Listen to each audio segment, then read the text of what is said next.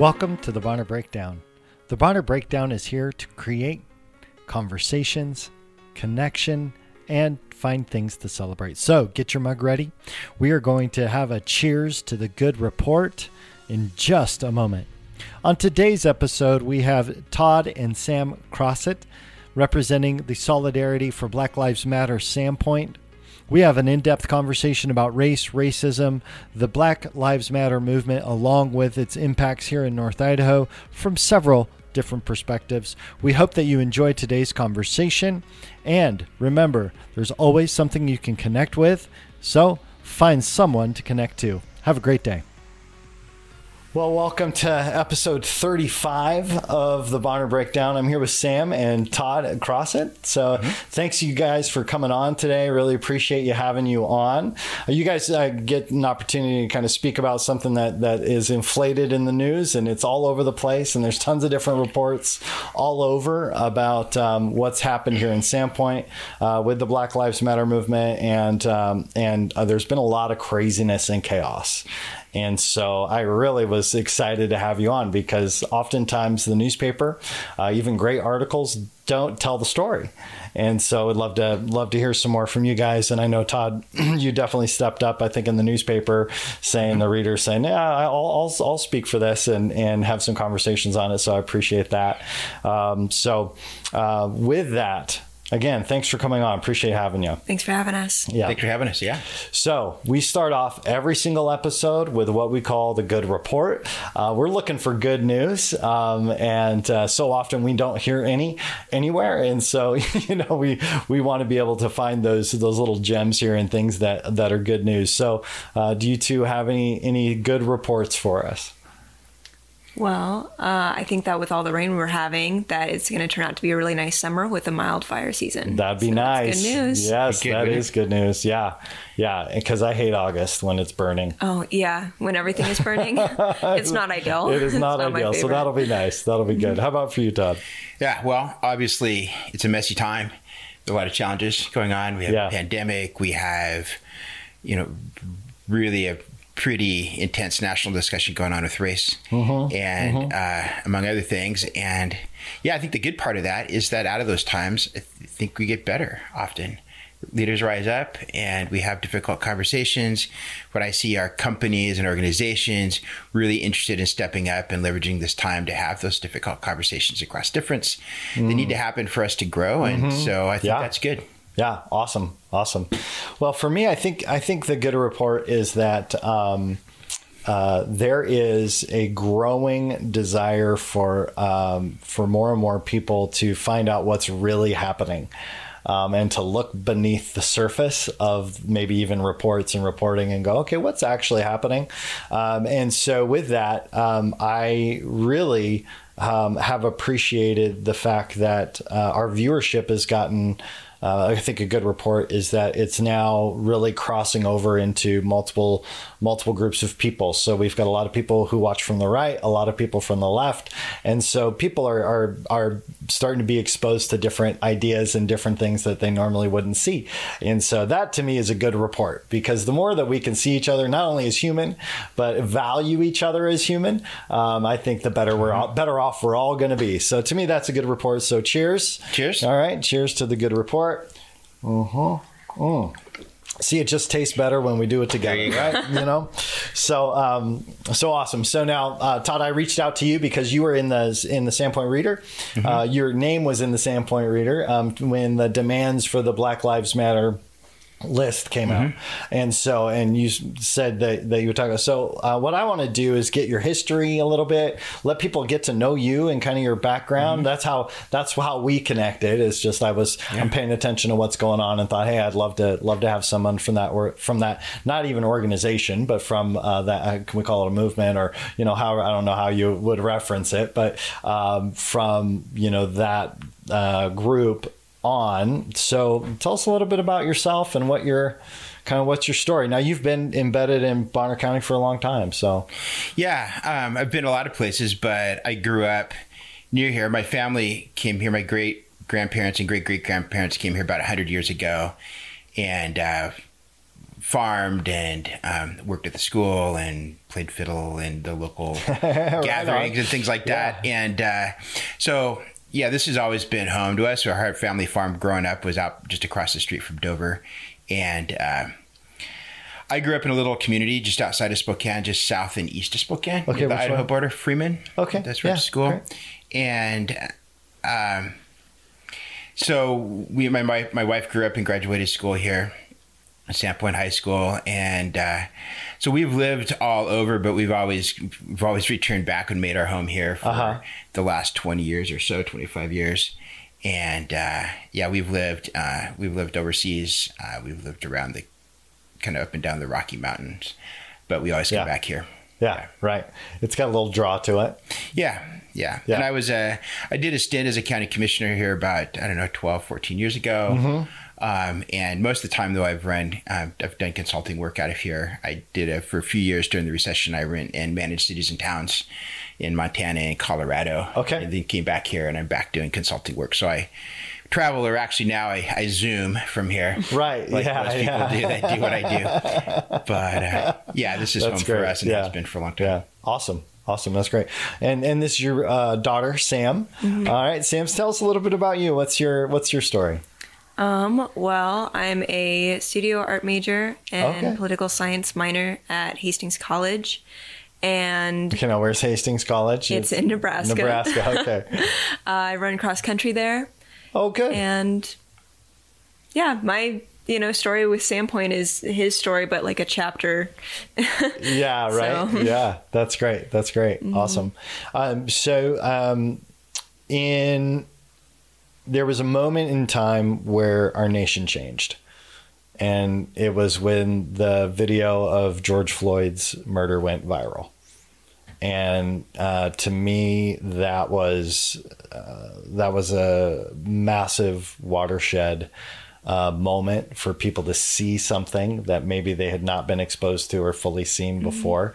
There'd been lots of different actions over the years with the Black community that had caused outrage and for people to be upset. But I think this is the first time that I've ever seen almost universal condemnation of an action.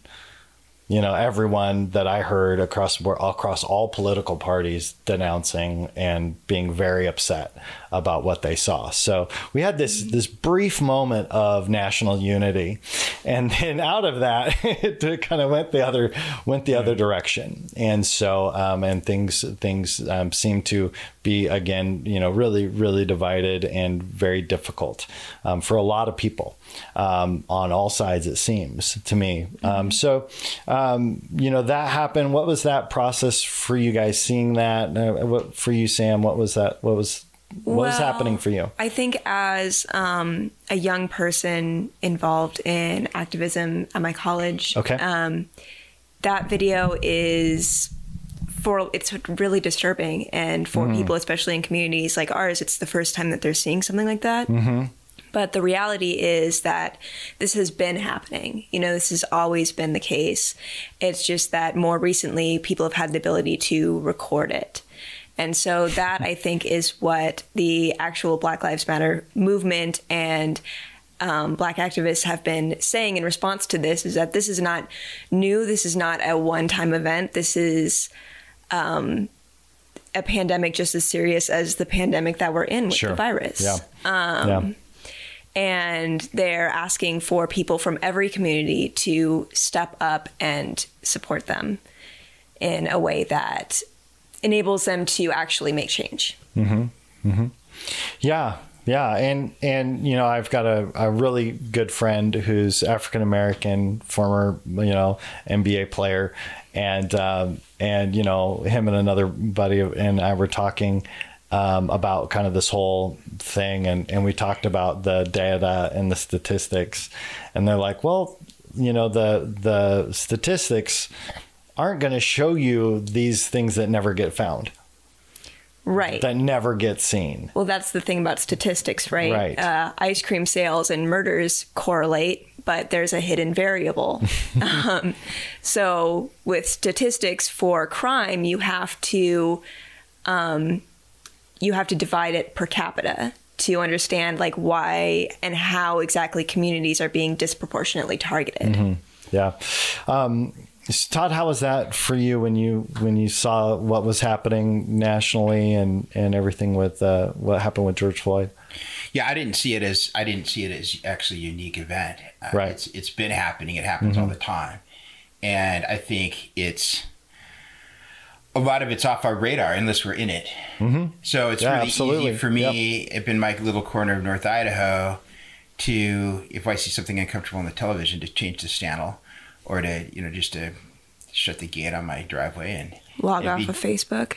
Yeah, block off Facebook, and I'm all done with it, and I don't have to feel that discomfort. But it's going on all the time, and there are people in our country and around the world that are in that discomfort constantly. And so, whatever happened to catalyze people into action around that singular event, it was actually the latest in a string of events. Mm-hmm. It wasn't video of Ahmaud Arbery getting killed for going out for a run by armed vigilantes. 2 months before, that had been basically swept under the rug, had just surfaced and called the national. Yep. So it's I don't know what catalyzes people around a specific event. Maybe it was just the absolute egregiousness and up close personalness of a man being publicly executed in the street for over the course of 9 minutes. Right? You don't see that every day, thank God, but it does happen every day, and it was recorded, and for whatever reason, people catalyzed. And I guess my take on it is, thank God, it's about time that we do. And the second part of that is, it seemed like there's a moment of unity, but see, then I think the discomfort starts, right? And it's like, we can't just all say, well, we're all sad now, and tomorrow we'll get up and it'll be fine again, for things to change. And I think that's what people are saying, is that no, it's time that we have to change this. And this runs deep. It's not a singular bad apple. Mm-hmm. I mean, it's the bad apple that carries it out. Mm-hmm. But it's baked into systems in a way that I think is really uncomfortable to examine. And and so as you start that's a great way to say it. That was a great way to say it. As you start to unravel that ball of kite string. Yep. It makes us uncomfortable, and which I think is also really unnecessary. Mm-hmm. Because part of it is, when we start doing that, you say, well, okay, there's a systemic racism in the country, and those of us in this room, to some degree or another, have probably benefited from that. But we're not at fault for it. Right. We didn't do it. Yeah. I mean, I didn't do it. I'm pretty sure you guys didn't either. Yeah. But at the same time, so can we disassociate ourselves and say, okay, well, I didn't do it, and yet it still exists. Yeah. And its existence is not an indictment on me, but maybe it can be a call for action for me because I've got a voice that maybe other people don't have. So it's really interesting because that was really an eloquent way to put that. And thank you, because I think there is this rub around personal responsibility in this, and who's responsible. And I think, the concept that I think where we're seeing heads butt here is the concept, because of the racial makeup of the neighborhood that we live in, 96% white most recently, that a lot of people feel like, man, you're saying that this is our fault, and they're like, it's not our fault. Why, get off, quit blaming us, type of thing. So what's kind of the response to that? Well, I think that a good analogy would be that if somebody 100 years ago built a bunch of houses and you live in one of the houses, but he also went and burned down a few other houses, and every, few years he shows up and burns down the same houses over and over again. So it's not that you're burning the houses, but you're living in a house that he built, and he's also burning down some houses. So you could still live in that house, or you could say, hey, maybe we should find a different contractor, find somebody who's not also just burning down these houses that are the same ones. So, one of the, when we talk about, I think there's two main issues that I think Black Lives Matter as an organization has done a really good job of messaging. Mm-hmm. I think there's a lot of things they've not done a good job messaging, but that's my personal thing where I'm like, I'm not sure if they're quite getting the support that they really want with some of the messaging. Now, one of the things is looking at the concept of implicit bias and then looking at the concept of systemic racism. And so really understanding both of those sides, I think, is extremely important for every individual to understand what that actually looks like. And they're connected. And they are connected. Right. The systemic racism is the disease, right? And then all of these other aspects, implicit bias, and even larger ones like white nationalism, police brutality, they are all symptoms. And so when we treat these like all different, completely separate issues, we're ignoring the umbrella, you know? Yeah, that's interesting. I'm always curious about the concept around nationalism. Did you say white nationalism? Yeah. Is that okay? So if you go, well, I might have some implicit bias, but that guy has a Confederate flag in his yard, and that's a completely different issue. And it's like, well, yes, that is, different issue, but it's also, it comes from the same thing. Okay, which is that we have a history of racism in this country, and it's in all of our institutions, and it's in all of us as well. Naturally, as humans, we have bias, but this country was literally built on racism, on the enslavement of Black peoples and the subjugation and genocide of Native Americans. And we erase that from our history that we teach to our kids. And so I grew up thinking that racism was over in this country, and then meeting people who are still suffering from it. That's really hard. I think this is where there's the divergence in perspective. I think for a lot of people would say, they would say, but also America probably has done more to eradicate systemic racism than any other nation. I hear that a lot, especially, like how many people died in the Civil War, the Emancipation Proclamation, the Civil Rights Act in 1965, these different things that over the year through this struggle have happened, the banning of Jim Crow laws and redlining and some of that stuff. So what I see happening is like, okay, so there's been a lot of efforts taken to try and level the playing field. And like you've said, like the analogy with the house keeping still burning down, when you look at where are the highest concentrations of COVID-19, and it's in inner cities in the same redlined areas that were there in the 30s. And so that's where we can look and go, okay, so systemically, there's a pattern of a lack of funding and a lack of opportunity within certain, within the Black community. Well, it builds over time. Be there, and it builds over time. It doesn't go away as soon as you just say, it doesn't go away just as soon as just because you erase it from a law. Correct. Right. Yep. I totally agree with that. And it builds over generations. And there's a sort of I see this in our national discussion, and it's actually, I think it's really, if you study cultures, it's really sort of ingrained in our culture is we're pretty good problem solvers, a lot of us, right? Yeah. Figure stuff out, which has gotten our country a long way to put a man on the moon, right? Being able to solve problems. And at the same time, it gives us, we can have a sort of an either or mentality that we can fall into. It's like, well, which one is it? Have we done things good? Or have we done things wrong? And the answer is probably yes. Both and. Right? And so, we have done some things wrong.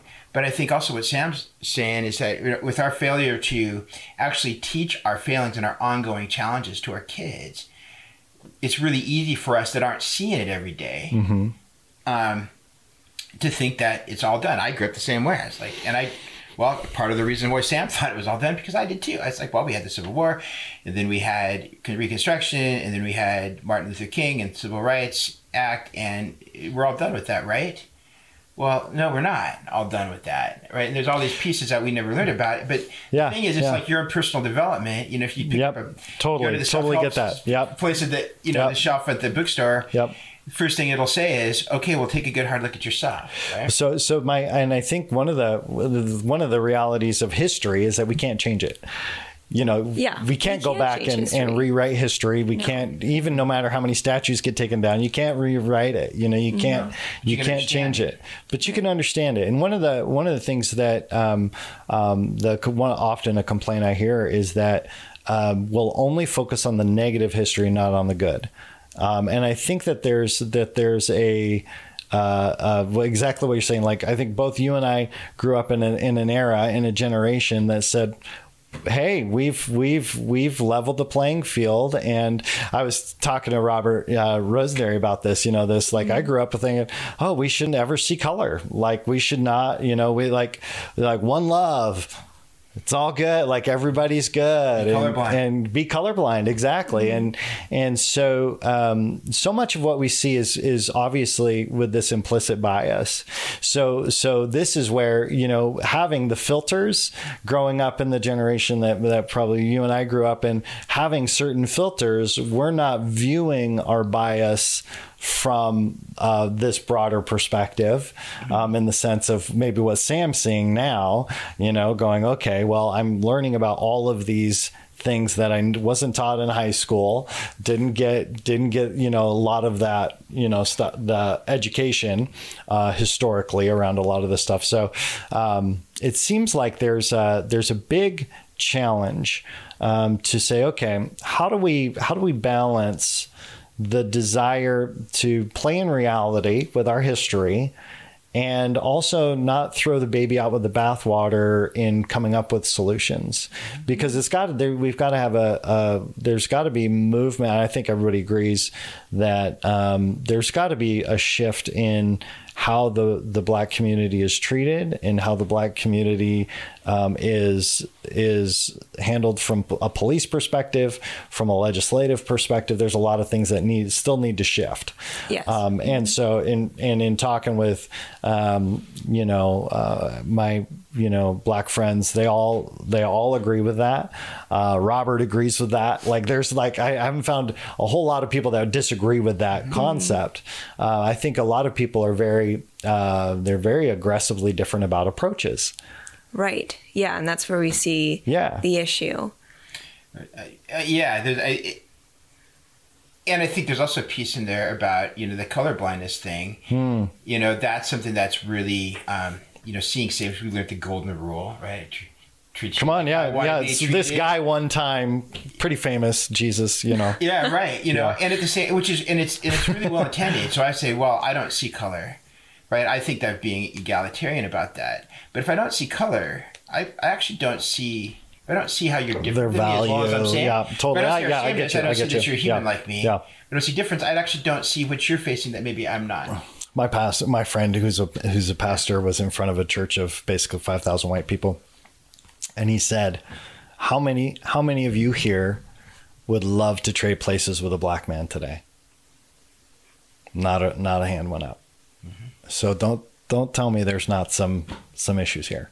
Yeah. I think that the one love, the colorblindness, that's the goal, right? That's the ideal. That's we would want people. That was Martin Luther King's dream, right? Mm-hmm. Is that people are people. And judged on the content of their character, not the color of their skin. Exactly. Yep.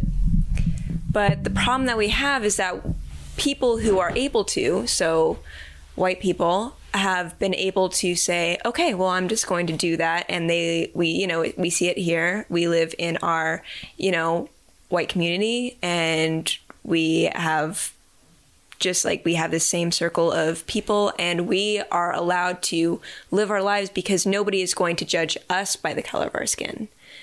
And so in order to truly move towards that goal, we have to recognize what is actually happening, which is that we have implicit bias. And the good news is that it's totally reprogrammable, and it just takes a little bit of education and just takes a little bit of introspection, and you're well on your way. Yep. Mm-hmm. Yeah. And I think this is where I think the Black Lives Matter movement maybe struggles a little bit. I'll just say in general, because I feel like there's they definitely there's a shaming that if you don't see it the way we see it, you're racist. I'm actually really glad you brought that up. You know, so there's that, and so that's something that, you know, you see. But go ahead. So we are, I think, we're 400 years into this, and we hear it all the time that it's like they should be about how Black people should protest. Right? They didn't like it when Colin Kaepernick took a knee. They didn't like it when they were protesting people peacefully, didn't like it when they were rioting. And now they have more white people listening to them than ever before, looking at them saying, what do I do? And a lot of them are saying, you know, too little, too late. We're tired. And I think that it's an unfortunate, but I think fair point that activists have more important things to do than babysit us while we work through our feelings. And what they're looking for, you know, allies to do is to be that face, to be that kind, like, let's take a look at this, you and me, and we can work this out. And you don't have to demand emotional labor from somebody who is fighting for their lives so that you can feel okay about if you're racist or not. So, but just even if you disagree, right? Even if you, So there, I guess there's one piece that you just said that maybe you can explain it a little bit better for me. When you mentioned this that so someone disagrees and they're like, you know, actually I think that maybe somebody who's super, you know, make America great again, conservative, says Trump has done, you know, all these great things for the Black community, and somebody says implicitly, no, you're racist because you don't agree that this problem looks like this, or the solution to the problem looks like this. And so that's where I feel like there's that just in having the disagreement is now called racism. And that's where it's not emotional labor to not be accused of something. So can you explain the emotional labor piece? What is that? Yeah. What does that look like for you? Because I'll just tell you, like I'm taking in stuff from all over the place, and I'm playing devil's advocate on some things and trying to really understand, you know, and help people understand. Yeah, and we do that in our community. I'll sit back to Sam, finish your thought. But we were like, so if you think if you're to the left of, you know, of right, then you're a communist, right? So we do this back and forth thing, right? And it's totally. Sam, you're speaking. So the emotional labor piece refers to the idea that you are giving somebody effort in order to work for them emotionally, and we do it every day for everything. You know, when you are calming down a child from their tantrum, that's emotional labor. And, you know, it's a back and forth. So when you are in a relationship with somebody, romantic or otherwise, you know, that trade-off back and forth where you interact with each other emotionally and there is some caretaking there is an exchange of emotional labor that is equal. But when Black activists talk about not owing white people kindness in this time, or not owing them education in this time, what they're talking about is that they have not received any sort of emotional labor from us. They haven't received any caretaking from us. And now, as always, you know, they were brought into this country to serve us. And I think that what they're saying is that we haven't been exchanged what we're owed. It's just a continuation of unfair labor. Okay. And that's interesting. I don't know if it's unfortunate because more than ever we need people to be educated. But I think it's, you know, fair to say that more than ever, we have the power to educate ourselves as well. Yeah. I think it's interesting because, and that was eloquent. Thank you. That was great. So, you know, one of the things that seems to kind of come up for me a little bit in that concept of you know, people not getting what they're owed, you know, and part of, and I think part of the, you know, American, you know, whether you want to call it the, white American or whatever, however you want to describe the ethos of America, is often that, you don't, you go after the things that you want. And those things are the things that you earn, you get, you go after it, like it's kind of like you build yourself, so in the ethos of America, you're like, you're free, go do whatever, go get after that thing. And so we don't see the issue necessarily with people feeling like, actually, that's pretty that doesn't work for me. Because the issue with that is that if you don't achieve what you wanted, then it's your fault, right? Mm-hmm. Yep, totally.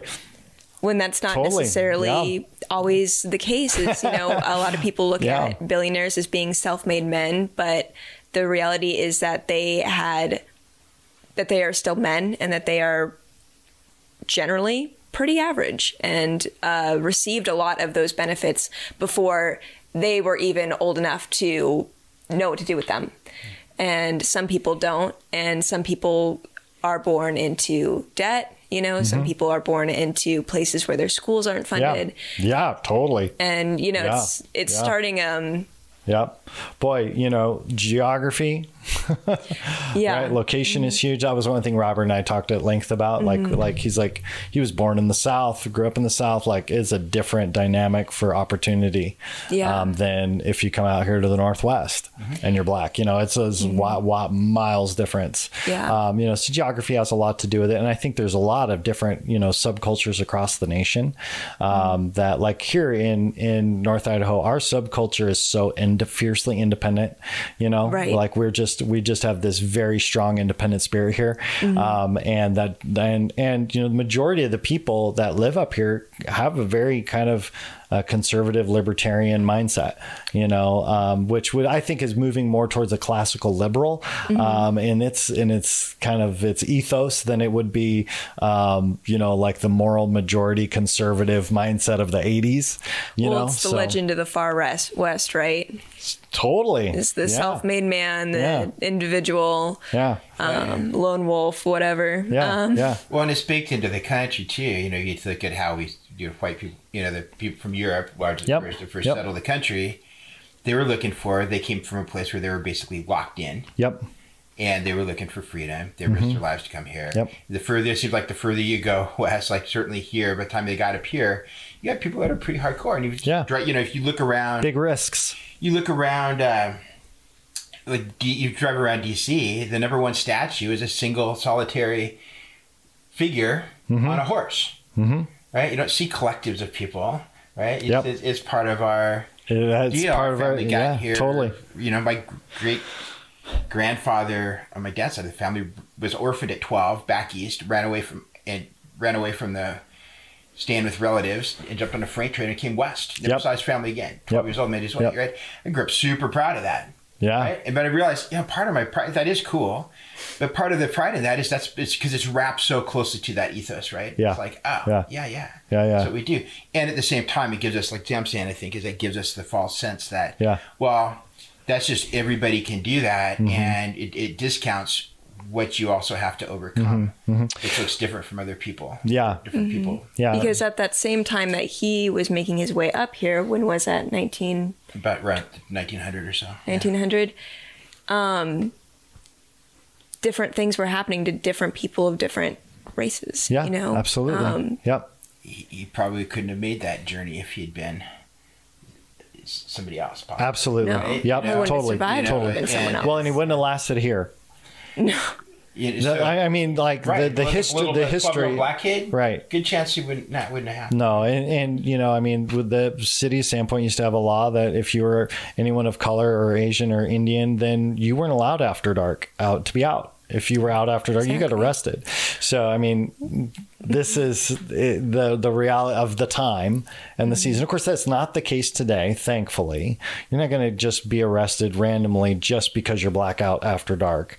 I mean, as far as the law goes, right? Thankfully, that's not a law. No, but you might be shot by the police. Sure. See, that's how it current. So you know, when we look at strong majority of police shootings involve someone else with a firearm. Like almost all, and there's very, very few that of unarmed people who are shot, whether you're black or white or whatever. Like last year, there was a total of 60 unarmed people that were shot across the nation. Total 59. Well, they're shot and there's killed otherwise. You know, right? But then they're like George Floyd wasn't killed otherwise. But you're right. So, but that's killed unarmed. Unarmed for passing a 20. I'm guessing if I passed a 20, the assumption would be that the guy has a 20 in his pocket. He doesn't know it's counterfeit, and I got interviewed. I probably wouldn't have ended up on the pavement with a knee on my neck. Yeah, right? Yeah. Well, and so you'd have gotten close to that point. So one of the big arguments is around how we interact with police and police compliance and all that kind of stuff, which is, you know, my friend. He's got two young kids, and, you know, they're getting, 10, 12, I think. And in the next few years, they're going to start driving. They're nervous, they're black and they're nervous. And he's like, listen, you comply, or you may die. Like don't mess around with the police. And I think a lot of, there's not that inherent fear for white people when they get pulled over at all. No. I remember, a friend of mine got pulled over at 3 a.m. on their way to the airport.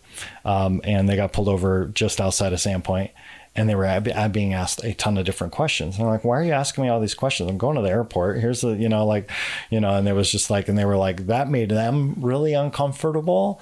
And I'm like, my friend who drives a Bentley truck, very wealthy, gets pulled over in really nice neighborhoods. Yeah. Because he's black driving a Bentley truck. Like, wait, this doesn't compute. Exactly. Yeah. So I think that there's a couple of different things that are being that are being fleshed out, I think, in the public narrative and in the public discourse right now. Is okay. How much of a role does the culture around policing, and how much of a role is the ability for people to comply with police, play in the whole effort of how many issues, how many people, like you look at the Rayshard Brooks, punches an officer, steals his taser, runs away, and gets shot, in the back while he's turning around to shoot, gets shot. And so it's like, okay, like that, there's this moment of like, okay, guy's obviously intoxicated, he's obviously, not doing well, but this concept of compliance with police, it seems like we're moving in the opposite direction of saying, do not comply with the police. It's kind of on a national message. Yeah, there's a lot in there that I think you just surfaced. Go ahead, Sam. I think that there's an idea that there's not a lot that you can do. I mean, Breonna Taylor was sleeping when she got shot up. Yep. And there's definitely ridiculous. and her boyfriend was arrested for defending his home. I'll tell you what, you break down my door, you're going to get shot in my house. You better believe it. Yep. Warrant or no warrant.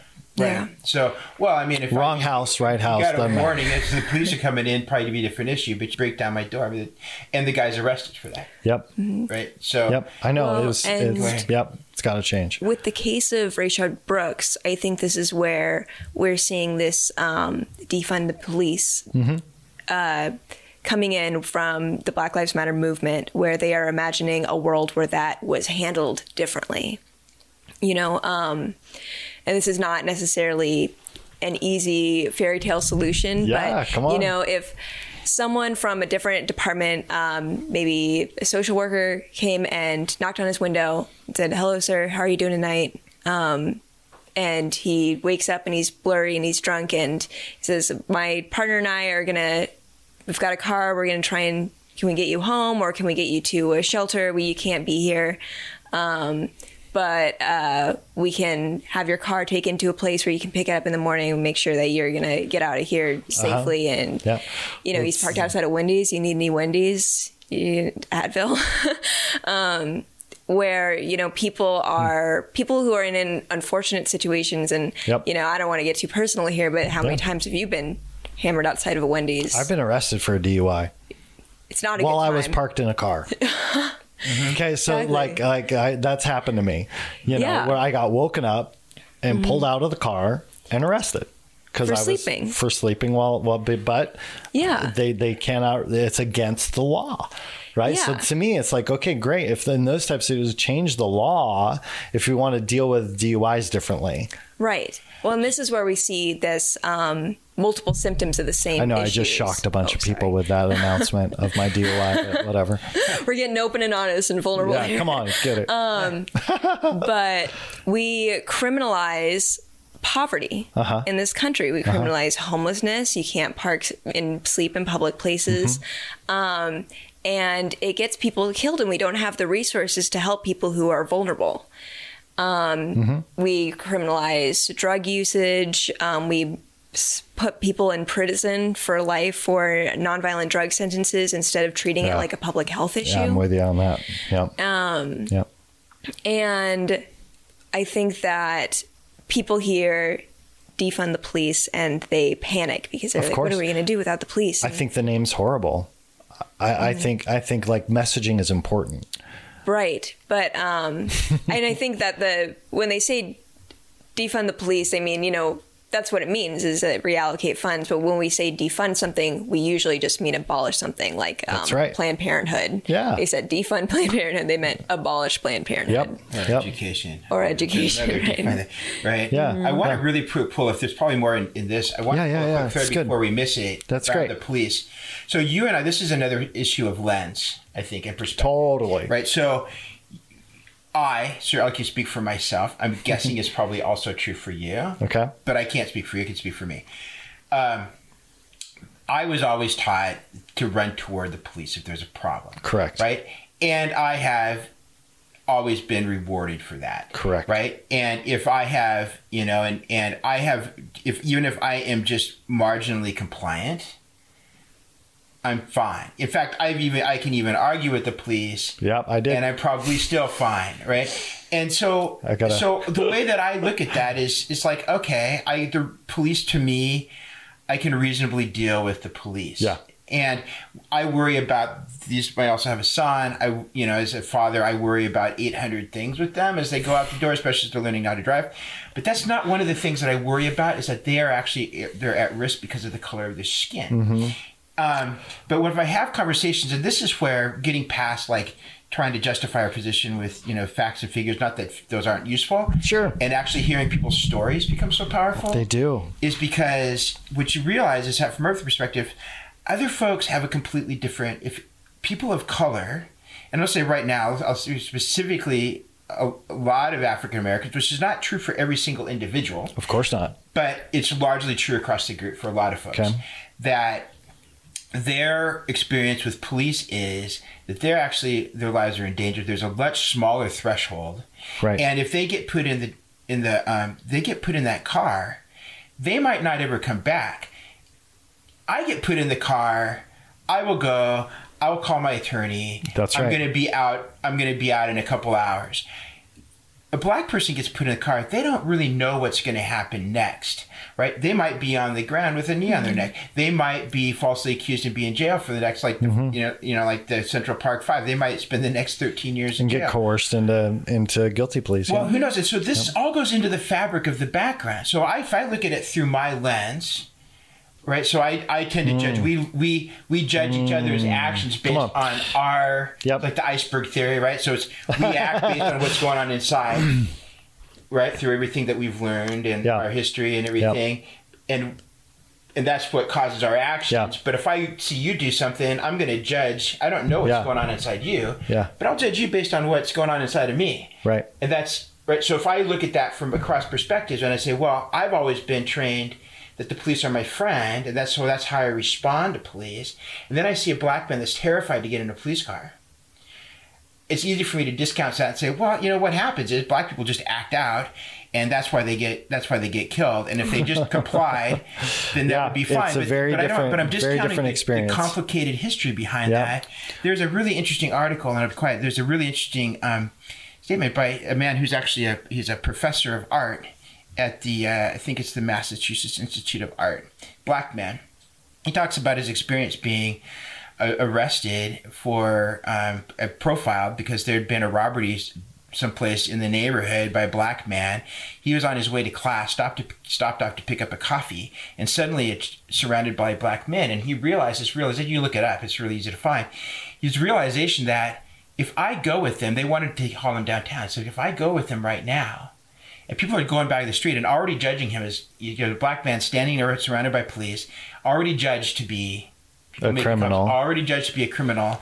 And he had this thought, so if I get in that car, I might die.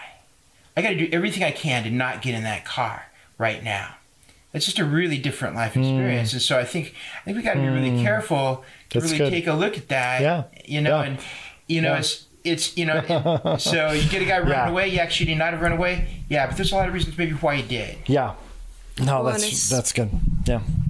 Well, and especially in the history of how we talk about black people in this country, that is, I think, has changed what people would normally think when they are presented with this information, is that in the history of this country during the Nixon, Reagan, Clinton, Bush eras, this concept of, like, you know, the super criminal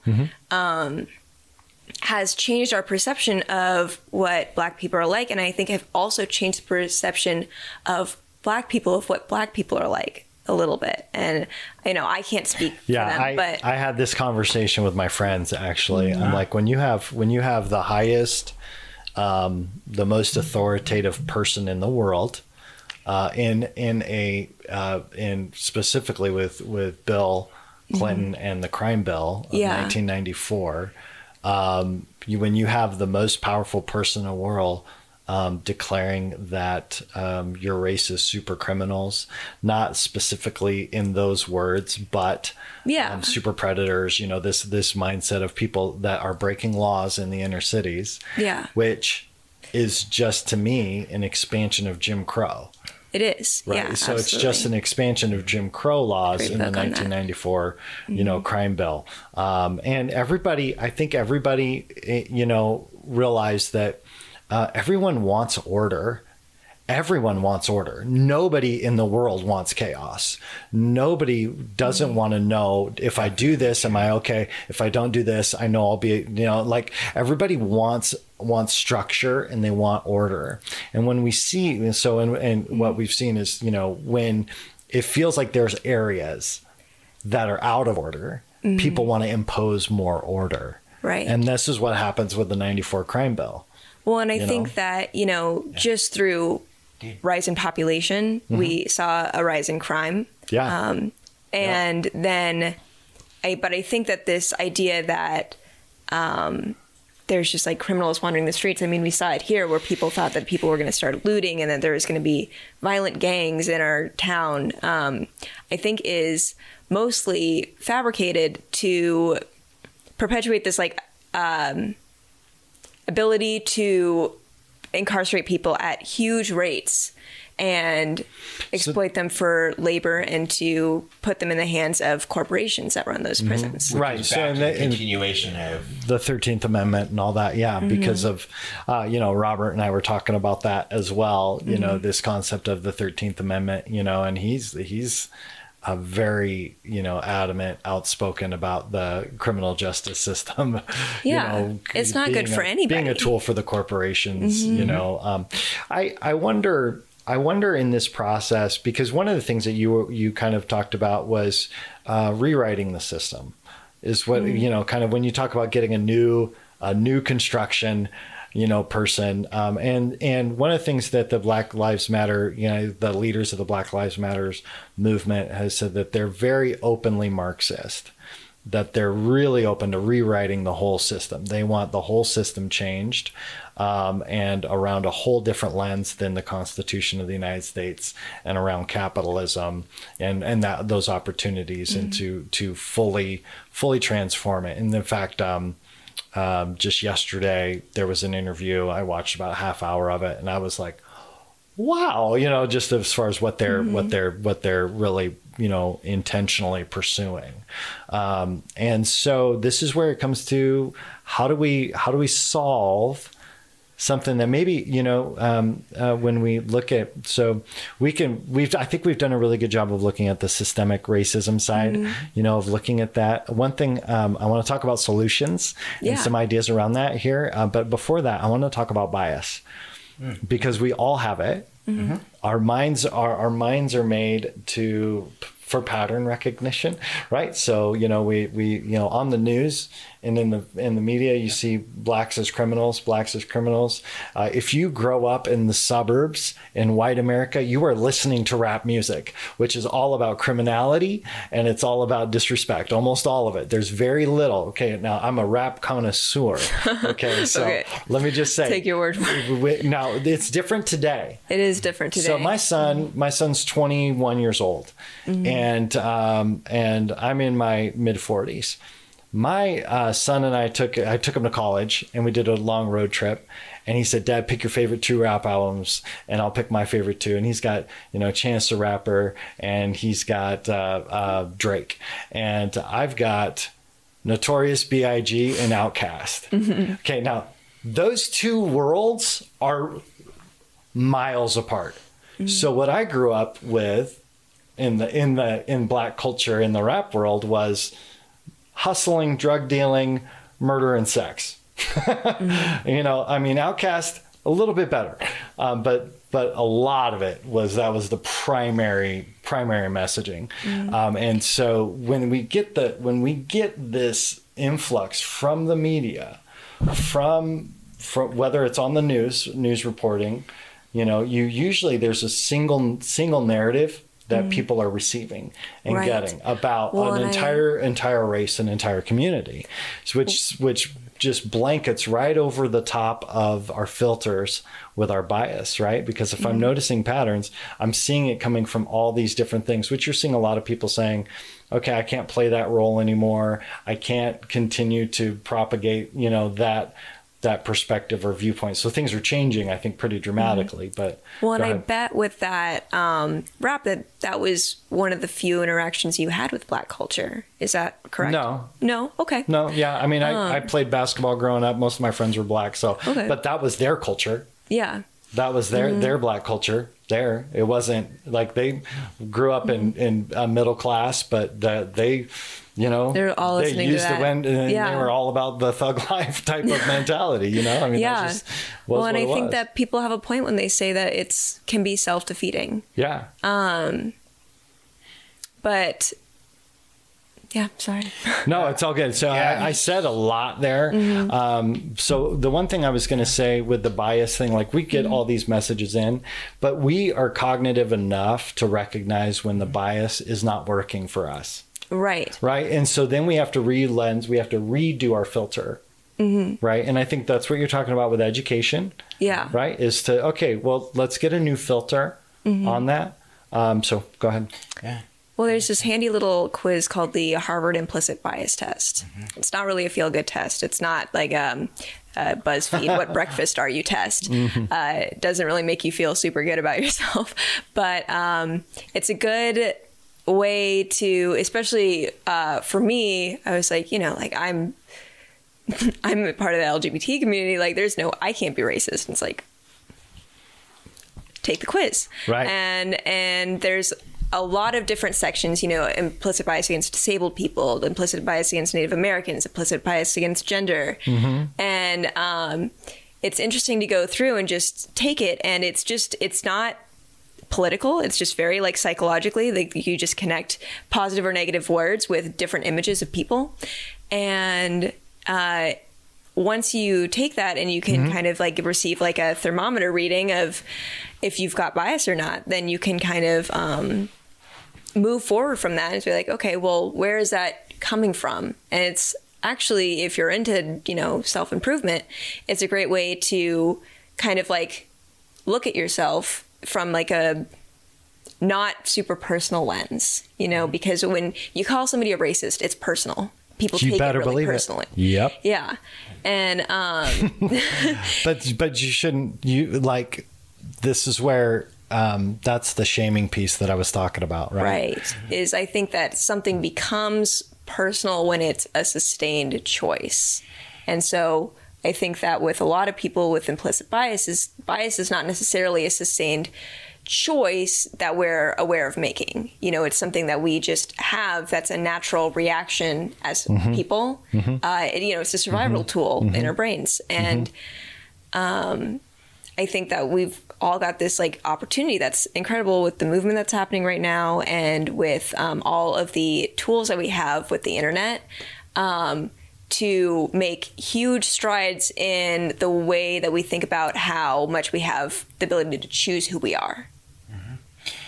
Absolutely. I think that's a huge piece that you bring up there around that, because you're right, our brains are wired. We have a reactive brain. Actually, there's a guy that won a reward for coined it the fast brain, however you want to say it. So, if a bear comes running through that door, we don't have to think about what to do next. We're the stairs. And so that part of our brain is pattern recognition. It's there for a reason. But that's not the executive portion of our brain. It's not wired to make decisions. That's right. So if we can interrupt, and it goes back, that stuff's getting loaded in there, all the way back to birth. So who knows what's in there? I catch myself thinking stuff that, oh my gosh, where did that even come from? And who knows? And it goes back to the thing of what are we responsible for and what are we at fault for? Yeah. We're not really at fault for stuff that got loaded into our head. But taking responsibility to noticing, there you go. Is that actually something I'm actually conscious of? Or is that just a thought that went through my head that was loaded in there from someplace? That's just my unconscious talking to me. Well, and then now can I hold it out here and re-examine that? That's right. And I can take responsibility for that. That's good. Yep. And I think part of the racist, so one last thing is, I think part of this racist thing is, when I get called racist or say suggested that I'm racist, I'm immediately defensive. You bet. And it implies, and so it also implies that I made a conscious choice. Yep. Right? I've got a white hood in my garage, and I'm making a conscious choice to be a bad person. But the reality is that racism lives. This is the problem with implicit bias and systemic racism and systemic disadvantage, rather. Yeah. The systemic advantage, it's all part of the same system. But if I don't notice it, and then somebody gets upset with me because I don't notice it, and then I get upset because I think they're calling me racist, what they might actually be saying is that I want you to notice how you're actually participating in this, even though you're not conscious of it, and take some steps to address it. But if I can't hear that because now I'm all defending by being racist, I might actually be missing my feelings are maybe legitimately hurt, and at the same time I might be missing an opportunity to actually unearth some stuff that might actually change my behavior, where I may actually show up more like I hope I would. That's good. One of the things that I think is really important to create change is that you have to have. You've got to have two sides of any coin, right? You have to have a positive and you have to show the negative, right? You have to have both in order for things to move. If you don't have both, you will always have resistance. You will always have resistance.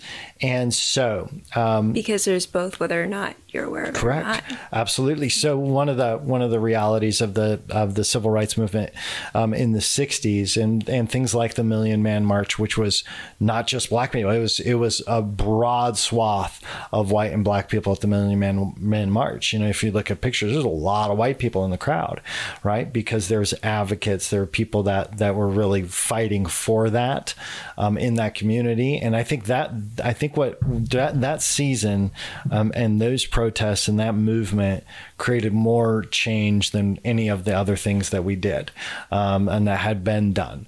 I had a friend who said that that changed their entire that whole movement casting the vision that Martin Luther King was able to do, to cast the vision of what the future could be, gave people the positive, and then they had to get down and dirty and fight to get the negative dealt with too. Like, so it took both to do that. And unfortunately right now in the conversation, I don't see any vision for positive.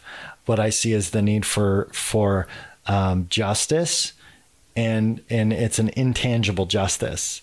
It's not just about rewriting system. It's giving me back what I don't have, what was taken from me historically, which no one could ever repay. Right. There's no thing or nothing that can make up for those things. So at some point, there's the desire for the justice has to be satisfied at some point. And I only see two options for that. Someone subjectively saying, okay, now I'm okay. Someone has to each individual has to subjectively say, okay, now we are okay. Right. And to say justice and judgment has been paid, or mercy has to be given. So I don't know. And obviously this is just on a just a mindset level. I'm not talking about down in the weeds, stuff, just really big picture. So it seems to me like there's this huge opportunity to cast a vision for the future that I think is completely being missed, that Martin Luther King nailed.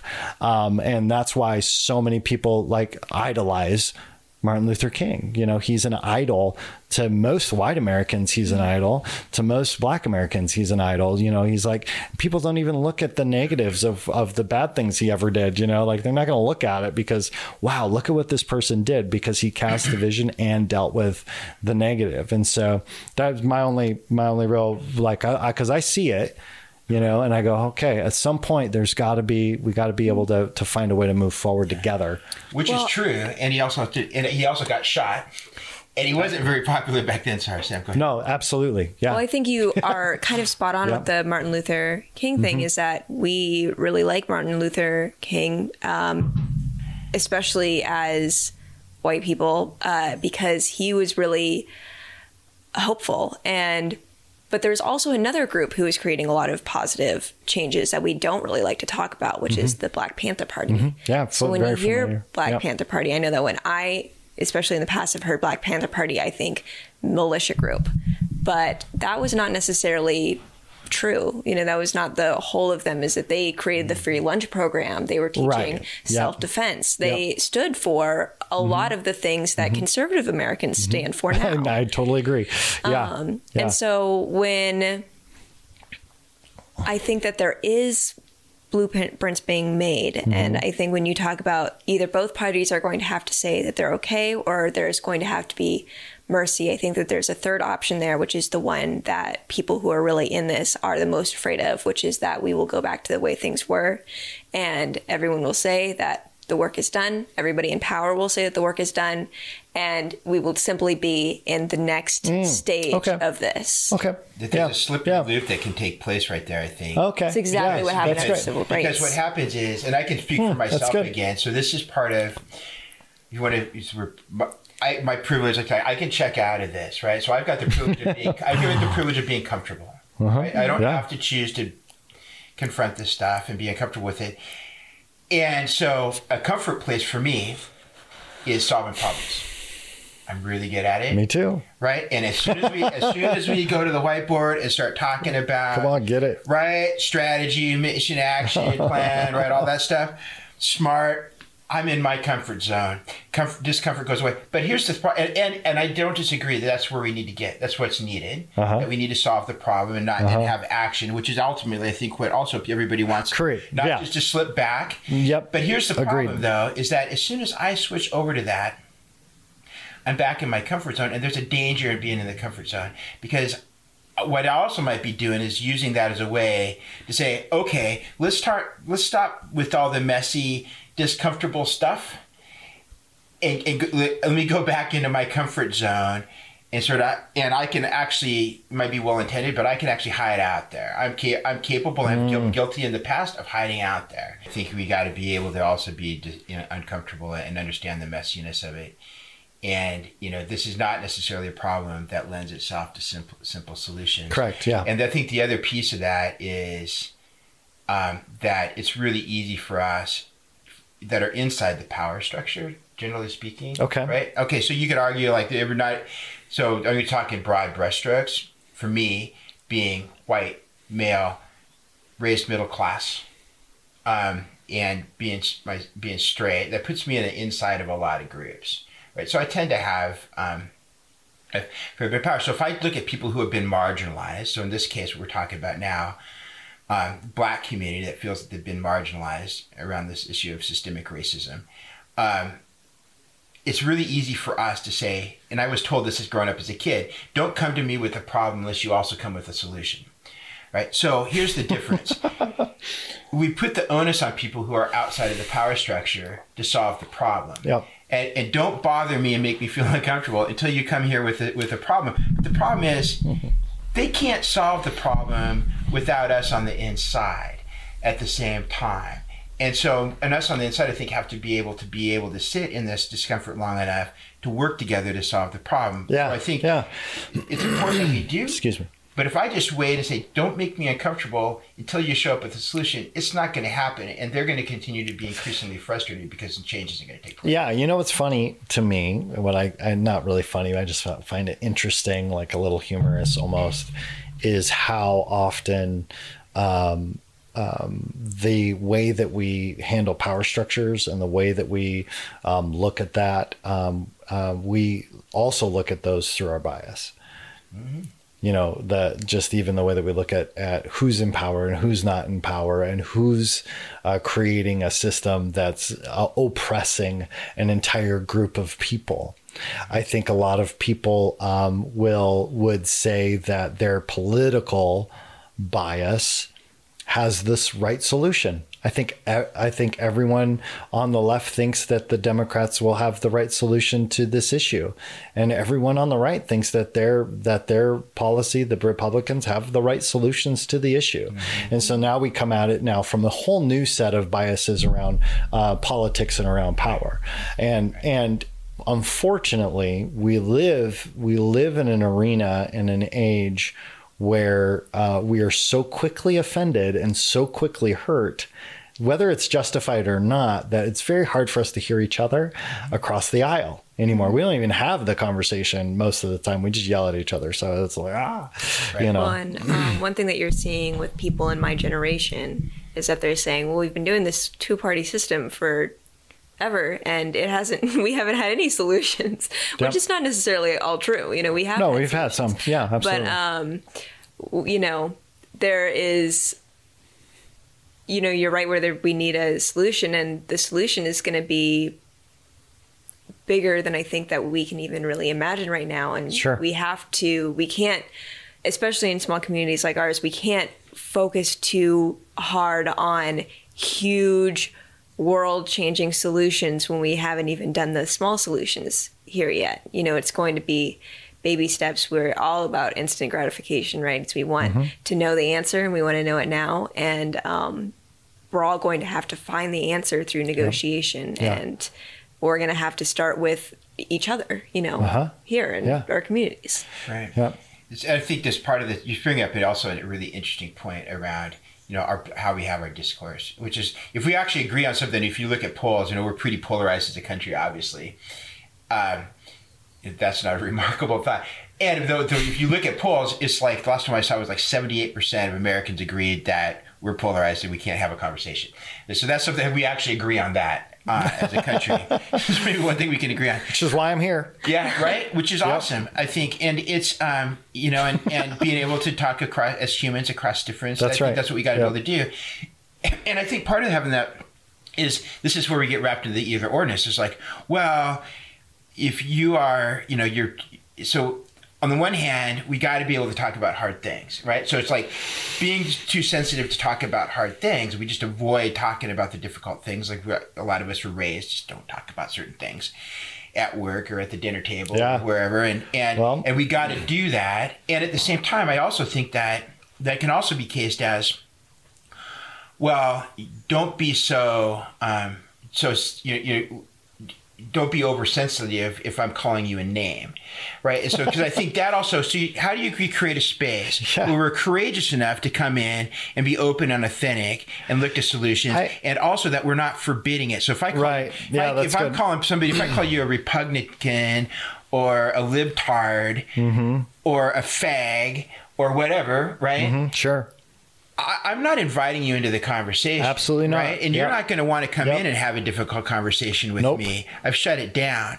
Where actually, can we get past that and actually talk about the really difficult things? Because I think that like the name calling thing and think, oh, you're just being a snowflake.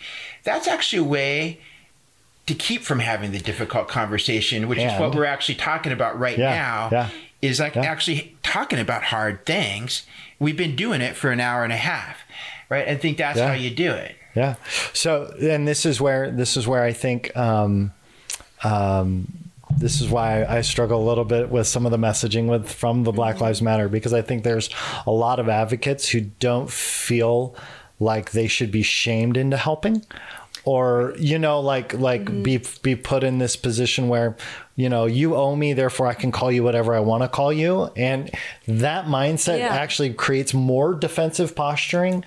I do. So I think that's, speaking of what you were saying, just to say, okay, but there's still that piece. But well, and I think that what advocates are saying is that we need to start within our own communities. So, they're like, if you want to help out the movement, if you want to work towards racial justice, start with the dinner table, start with your family, make those conversations, because it does start with just conversations within people. It doesn't start on the national news with somebody saying like, everybody in this country is a racist, and you at your TV is like, well, I don't want to listen to this stuff, and turn it off. Exactly. You have to start with like, hey, do you want to take this test with me? Do you want to talk about what's going on with me a little bit? That's good. Working on it with my parents. And I think I've seen a lot of that. And I think there's a fine line there between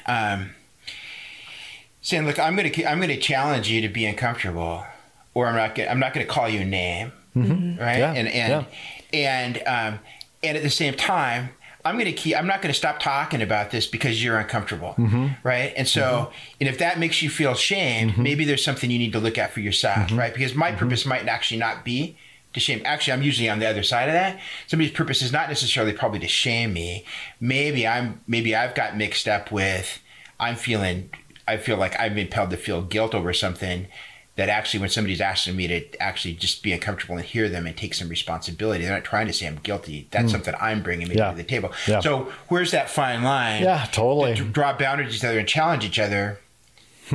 But also where we're like actively, I agree. I think active shaming does go on, and name calling does go on, and it goes on from all sides, and I don't think it helps at all. It doesn't.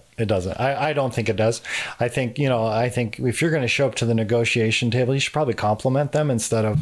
But it's not saying that you. That's the rule of negotiations, right? That's right. Is to try and work with somebody. But we're not really used to having negotiations in this country. We're used to having arguments. Yep, and one of the things that just on the that I would say that people on the right definitely feel like the Democrat policies have hindered Black advancement. Like all of their policies have hindered it and held Black people down. And I know from a lot of my conservative friends are like at wit's end, like just give them freedom, like let go of all of these things that are suppressing the Black community, and that's the mindset, and so and then of course back to the rugged individualism. And then let it be rugged individuals, but we're going to discount everything else. Well, and actually but giving the opportunity for the outcomes, whereas they feel like a lot of the policies actually push down opportunity, don't give opportunity,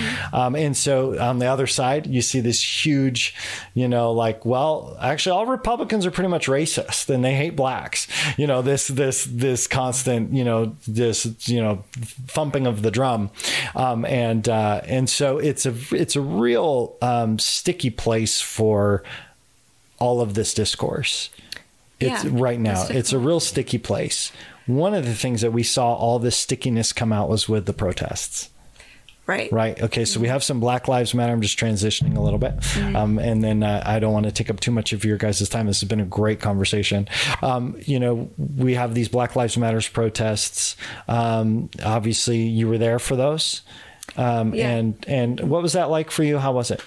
It was, I knew that it was going to be a much different scene here than it was, it would be in, say, like Minneapolis or Seattle or a city with, a population that's not 91 to 96% white. But it was mostly very relaxed. There was a couple people who I think didn't know what to say or were a little bit aggressively with the movement, and that's the issue that I have with liberal activists here is not just here in general is that we take on anger that's not our own, and we speak for communities that aren't ours. So I could watch that video of George Floyd's death and be enraged and thinking like, I want to burn this country down. It's just like, well, it's not like, I don't really get to be mad about it because I can be mad all I want and it's not going to help anything. What would help is for me to actually negotiate, actually, peaceful protest, actually push change. Okay. And, if my own family member died that way, then I could be angry and probably not burn something down. I wouldn't do that.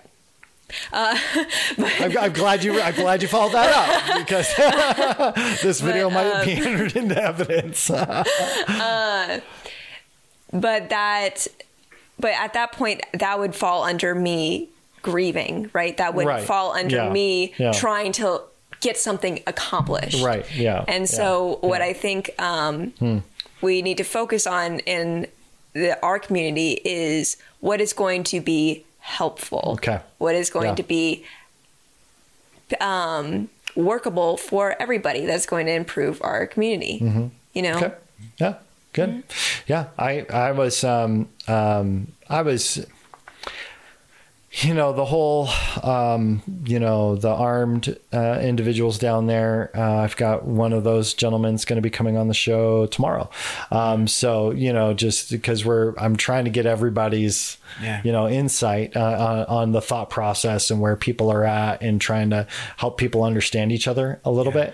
I was on the bridge the first day. Yeah. Okay. And Sam wasn't. Not. Okay. No. That day that I actually went out there on the bridge, one of the reasons I wanted to support this across, in our community across the country, because I thought it was important to show support for that. And then I saw this thing come out on social media. I was working and I saw this pop up and this call.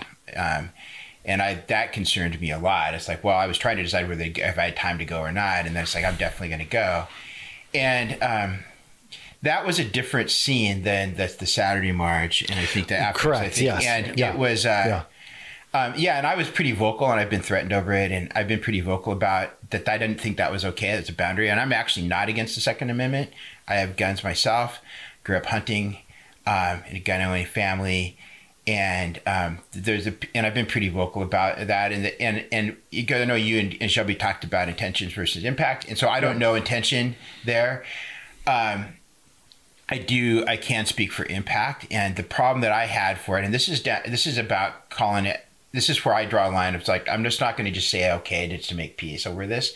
I'm going to say, I don't need to demonize anyone, but I think there's a boundary there that was not okay. And I think that's around asking permission. So problem I had there is that we had people show up with weapons. And so you've got a disbalance of power. You've got largely people Sam's age and younger showing up there to do a peaceful protest. Is really clear these folks are not Antifa.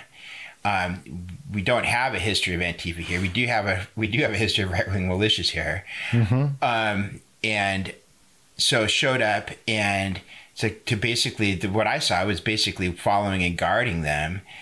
And but saying we're here to protect you. And I think that may have been a legitimate thought on people's part. But when you're protecting somebody without their permission, without being asked, and without the permission, it starts to look a lot more like we're actually out here supervising you. So, so all of a sudden you've got folks that are really vocal. If you watch threads on the right, there's very vocal. We're not okay with people who are on the left, and there's certain things, and then you got people over here. It's like we're talking about Black Lives Matter, and we've got you're kind of loosely. I don't know why these are left and right things, but they seem to sort out that way. So now you got people that have. I'll help explain that, but go ahead. That are weaponized, that are out there. Okay, we're watching you. We're saying we're here to protect you, but that's really not necessarily the implication there, and that's not necessarily how it's felt. And then you say, well, why don't we? Aren't you grateful? Or why, and maybe some people are, but at the same time, if you're standing down, you got people surrounded by people older than you with guns saying, aren't you happy we're here? What are you going to do?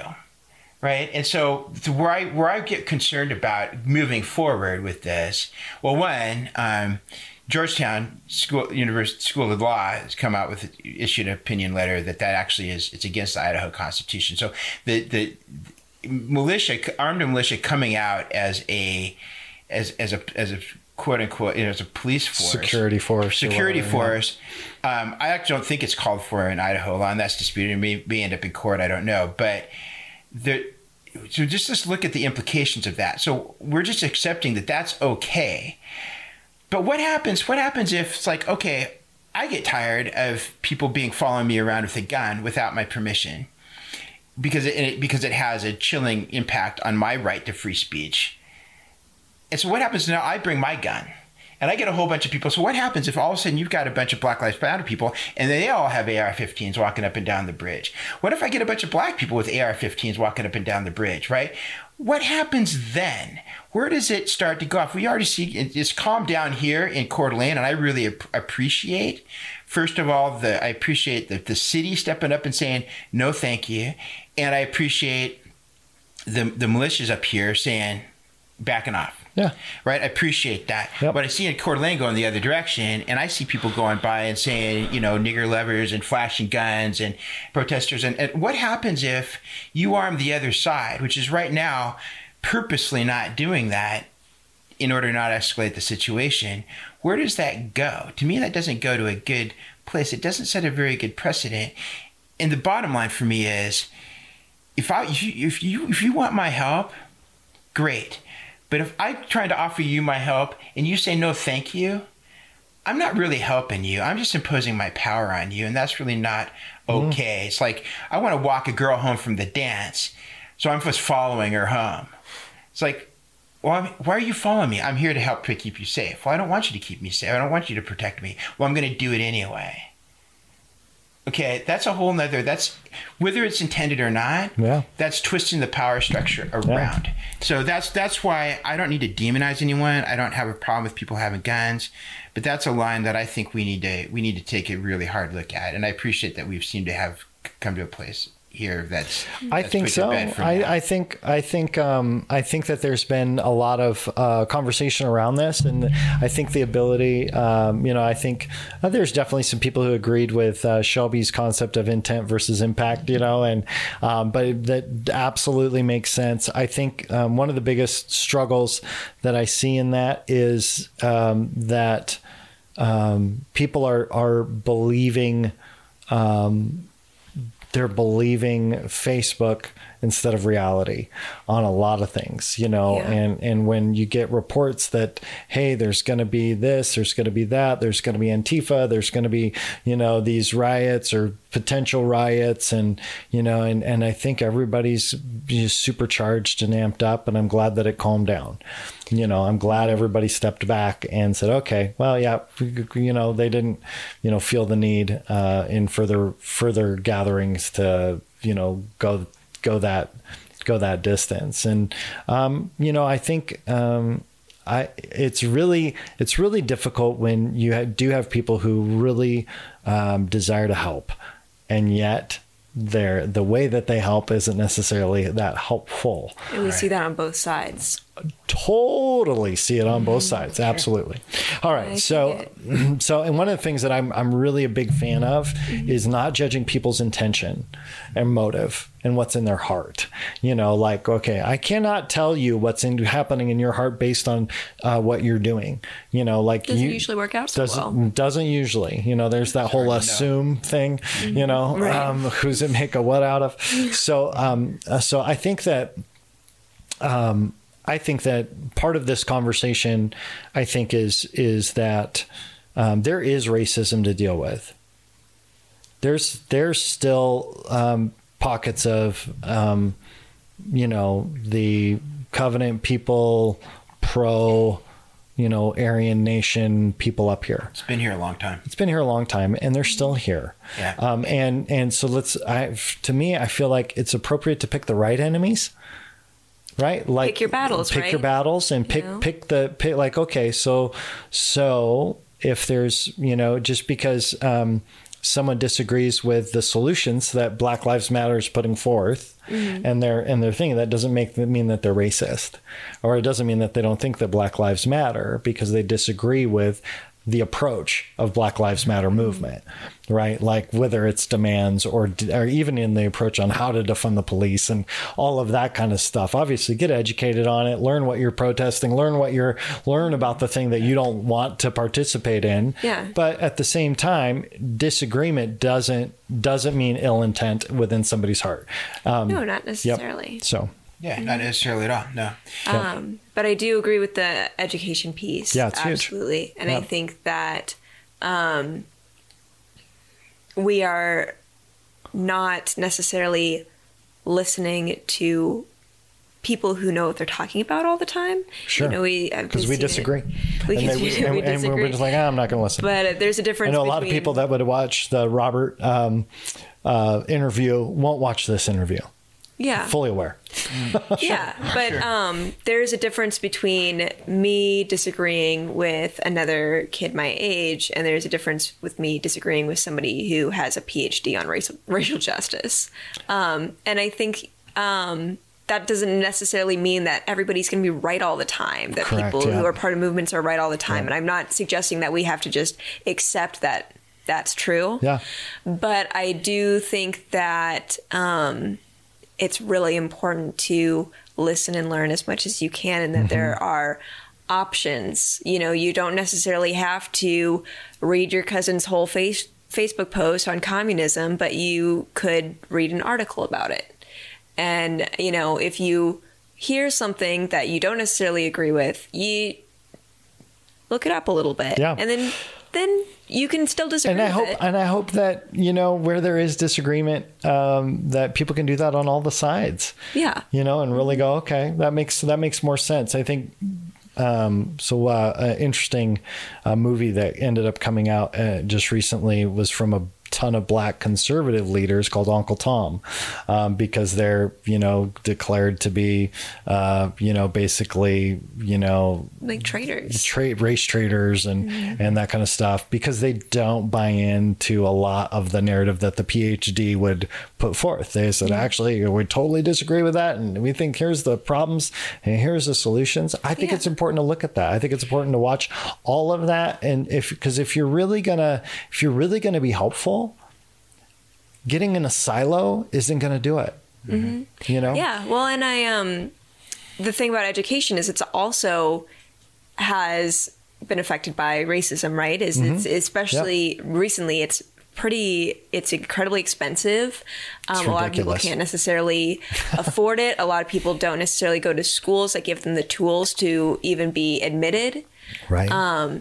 So yes, I agree. And it's, people of color are not a monolith. I think that when we talk to other white people, we assume that they're all going to have different opinions from each other. But then when we talk about marginalized communities, we assume that we all think of the same. Yep. Right. And we look at one person to speak for the whole group. And I think it's another both and, right? So you've got people totally, in the group you're talking about, or, that, you're into, their individual viewpoint or endpoint as a smaller group within a group is completely valid. Yep. It's their viewpoint. It's valid.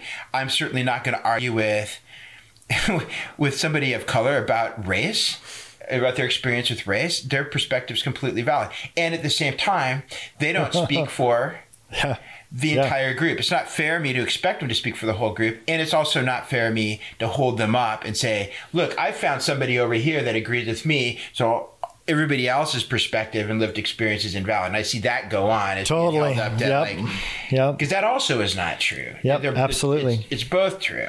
Mm-hmm. And I think it's also true that calling people racist for disagreeing is wrong. And I also think that there is a reason for frustration with people people experiencing not being able to change things because the people in power keep retreating to a level of comfort and don't seem willing to take a look at the situation and then challenging them. And I think that also comes in to get into this area of like, I have interactions with people say, well, this is like, quit talking about this because I feel like you're calling me a racist. Well, maybe somebody did, or maybe they didn't. Maybe I'm just uncomfortable. Yep. And that's why I want you to be quiet. And I'm going to make a judgment that you're calling me a racist when really you're saying you need to take a look at this thing that maybe you're not I don't think you see, and it's harming me, and it's got to stop. And I'm getting desperate. So I really need to make you uncomfortable right now. Even when you don't want to be, and maybe you don't have to be, but I got a knee in my neck, and I need something to change. So I'm gonna push it. I really had a hard time when one of my really close friends, my friend who's a basketball player, played professionally and household name guy, but he made the case like, Chris, you've got to help get me out of this. Well, I'm like, I'm fairly conservative and very like independently oriented and like, okay, I'm like, man, I don't like that. I don't like that. He used a pretty grotesque analogy for me and put in some terms that made me, like kind of shudder. And I thought, I hear you. I love him like a brother, and I'm with him. Regardless of, so I'm like, all right, man, I'm with you. And, we're both people of faith. So we just really orient around that as far as like, how are we going to move forward in a way that benefits everybody, and that's healthy, and that's, a blessing, and so there's certain aspects that we're processing through, but it's a long, difficult, hard conversation. It's really a good one to have, because, we have to remember that oftentimes we will never see what other people live in or walk in their shoes. And that's for every individual. Yeah. We don't get to see it all. We don't know the trials and tribulations. And so that everybody goes through individually. But then we also have to recognize that when it comes to groups and it comes to different people, that it's really important to listen and to pay attention and to get educated and to go, okay, what can I do a little bit differently? I had a conversation on a kind of a more conservative group, and I said, I'm doing everything that I can to try and have as many of these conversations as possible and to challenge my assumptions. Right, to challenge the way that I've normally seen the world, because I think it's really important to understand people's experience, for us to find a place where we can begin to build a better future together. Until we're on the same playing field, as I was telling Robert, like until everybody starts getting some basics on the playing field the same, there's not possible, the solutions are going to create more chaos. Yeah. So we've got to try and at least get to that. And, pendulums swing. Right. And pendulum swing. And so there needs to be a season where pendulum swings pretty hard one direction so that we can come back into the middle, Yeah. Yeah. And I think the not seeing color is a step in a process that we have barely begun. It's just like we're waiting for this step before we've taken care of these steps to actually make that possible. Right. We actually got to, I think we've got to be able to see color. We've got to be able to see our differences and talk about our difference. Totally. Be honest about our difference before the differences stop to matter. Because when the differences still matter and we're just blind to it, we're just perpetuating it. Well, and there's such... there's a different way, I think, of seeing the world, and where you can actually place the different cultural strengths and the different cultural things that are just so powerful within each individual community. Like, we can celebrate those things. Like, we can really celebrate those powerful strengths that are on the individual communities, instead of saying, oh, your strength's not like my strength, so it's a weakness, that type of thing. So, right. And if it's that's an awesome guy. That's a whole conversation. But if I'm on the inside of my culture, which is our culture, generally speaking, as a large brush, is sort of the dominant culture, right, of the country, right? Business culture. I noticed what I was learned how to do growing up, what I think is the right way to do when I show up in a corporation or I show up wherever. That's like how it's done. And but when I learned that there's other cultures that actually adapt to that, and it gives me I don't have to stop doing it. My culture's not bad. But like, just one example is like, the kind of the culture I grew up in is that rationality kind of trumps emotion, right? If I show up as emotional, I might. Well, that's Western culture, right? So if I show up as emotional, I might be judged as irrational, right? Well, other cultures are different, and also between men and women, also there can be a difference so what I learned for myself is it's actually free. So I can realize I can actually show up with some emotional, vulnerability and say, I feel really tell somebody how I feel about something, and it actually helps my leadership. So it's like, of course, that's great. So I can pull out my legal pad, and now I can do both. Yep. It's funny because you see this on the religious side as well, the rational and kind of stoic versus the more emotional, expressive in race. Right, the black churches versus the classic, fundamentalist white church is going to be miles apart culturally, and it's almost all like rational versus emotional. And it's not saying they're not rational. That's one of when you were talking about that, I'm like, oh my gosh, I've totally seen that. I've had the privilege of speaking in black churches that'll love it. Oh, cool. Super fun, and it's just a real cool thing, but it's very different. Right. Well, and emotions inform our morality. So when we say that you can't have to make all these decisions and you can't be emotional about any of them, you are cutting away part of your ability and your instinct to make choices that are right and wrong, I think. And you hear it all the time. It's like, don't get emotional. It's like, but it's an emotional issue. I feel emotionally about it. And my emotions are the only reason that I care about it. Because this issue, the Black Lives Matter issue, it really doesn't affect me here. It doesn't.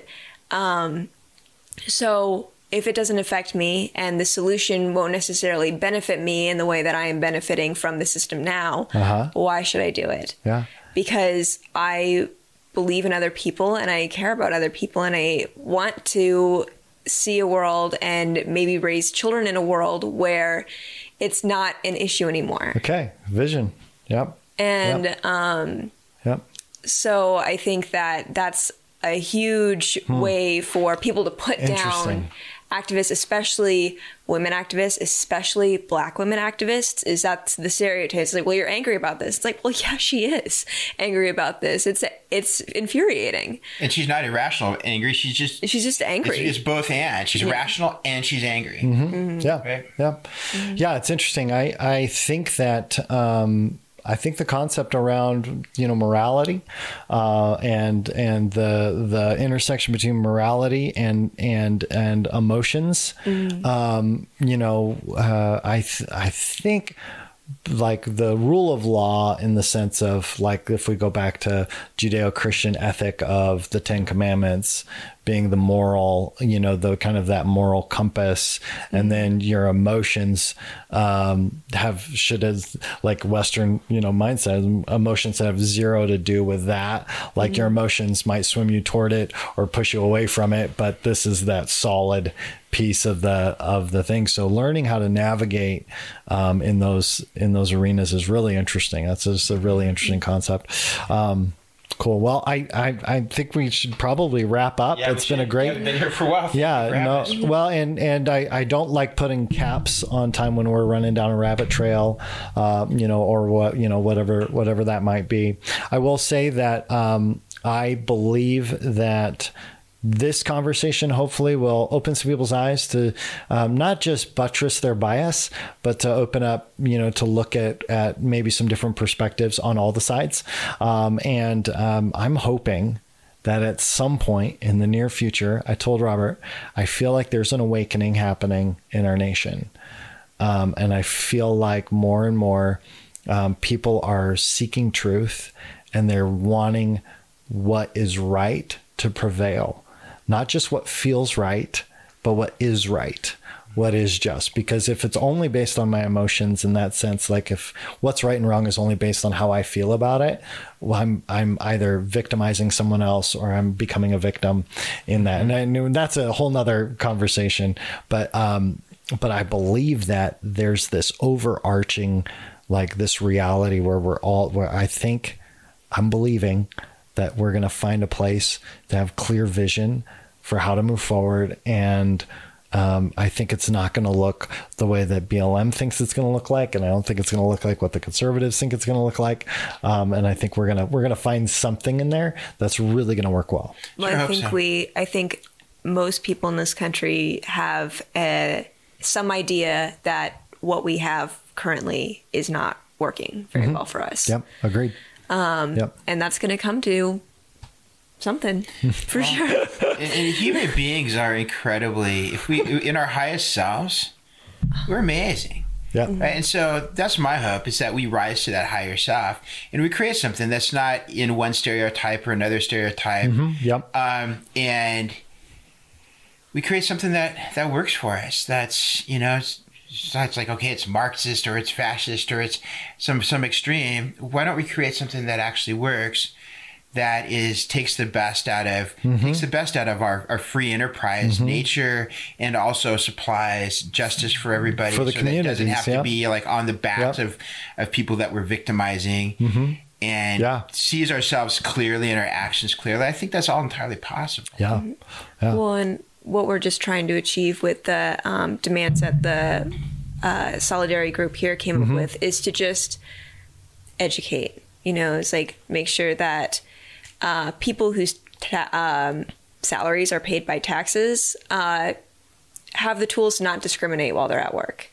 And that's good to have the tools, because it's illegal to do it, but yeah, we got the implicit but bias. Obviously, if it just because something's illegal, it doesn't make it not prevalent. People do illegal things. And so we just want people to be well educated in schools, well educated in the government on how they can better serve an entire community of people, and for the police force to have good de-escalation training and non-bias training. And as a guy I was responsible for government employees and for including police forces for quite a number of years, and I look at that stuff like the things that worked, that I always saw that kept people safe, are implicit bias training. It helps keep everybody safe, and keep them out of trouble. And de-escalation training with police forces. I mean, you're not just protecting people in the community, marginalized people in the community. You're also protecting police officers. So I see that as, I look at that and I'm kind of confused why that's an either or, because it's to me, in my experience, it's a win-win. Yeah. I think a lot of it is messaging, and I think a lot of it is also learning how to propose something without vilifying somebody. And I think that there's just room for improvement and all this stuff. I read through the demands, and on its face, like, I didn't see anything that I'd be like, yeah, that's really horrible. like, okay, like I think that there could be a huge benefit to a lot of those things. I think the process, messaging, all that kind of stuff is stuff which, you know, at some point somebody says, this is what the demands are, because this is what we want to have happen. And you know, until somebody really makes a stink about it, usually nothing moves. Right. So, you know, there it is. So hence the hard language, I think. Yeah. And at the same time, I think there's some offense taken to that. But I think that's the reason why. And also, I mean, like, let's be honest, like, nobody's been taken hostage here, right? I mean, there's no, like, you know, nobody's over a barrel. There's no threat. There's no threat, right? It's like, or what? We're going to keep walking up and down the bridge with the sign we should get to do anyway. It's like, you know, nobody is being, it would be different if there was a hostage situation or there's some threat. We're going to, you know, they're just not existing. I just want to say one more thing too, because I think one of the things that I hear a lot about is this concept of the slippery slope. Like if we do this, then it devolves into this and it devolves into this. And we heard it with the legalization of marriage. If we let a man marry a man, you're going to let me marry my dog? It's like, what? Yeah. No. So most of the time, and it's not universal, but just a general, slippery slopes don't exist. Now, things over time change. But usually the thing that people really don't want doesn't happen. Yeah. So, you know, it's like they just got to keep that stuff in mind. I don't know. I study persuasion and messaging a lot because I think that's the number one tool that we have in this world to see change is how do you negotiate and persuade and help somebody see something. And, you know, so I think that hopefully people will step back and look at all of this stuff from a little less defensive posture. Because that you don't see clearly when you're defensive anyway. So hopefully on all sides, we can all step back a little bit and be good. Indeed. So I think there's an opportunity. Yeah. Sam, thank you so much for coming on the show. Appreciate having you. Good luck in the rest of your school, getting all that stuff done there. And, and Todd, it was nice to connect with you and meet you. And thanks for coming on. Yeah. Thanks for having us. All right. For the discussion. Yeah, you bet. All right. Well, have a good day. All right. We're good.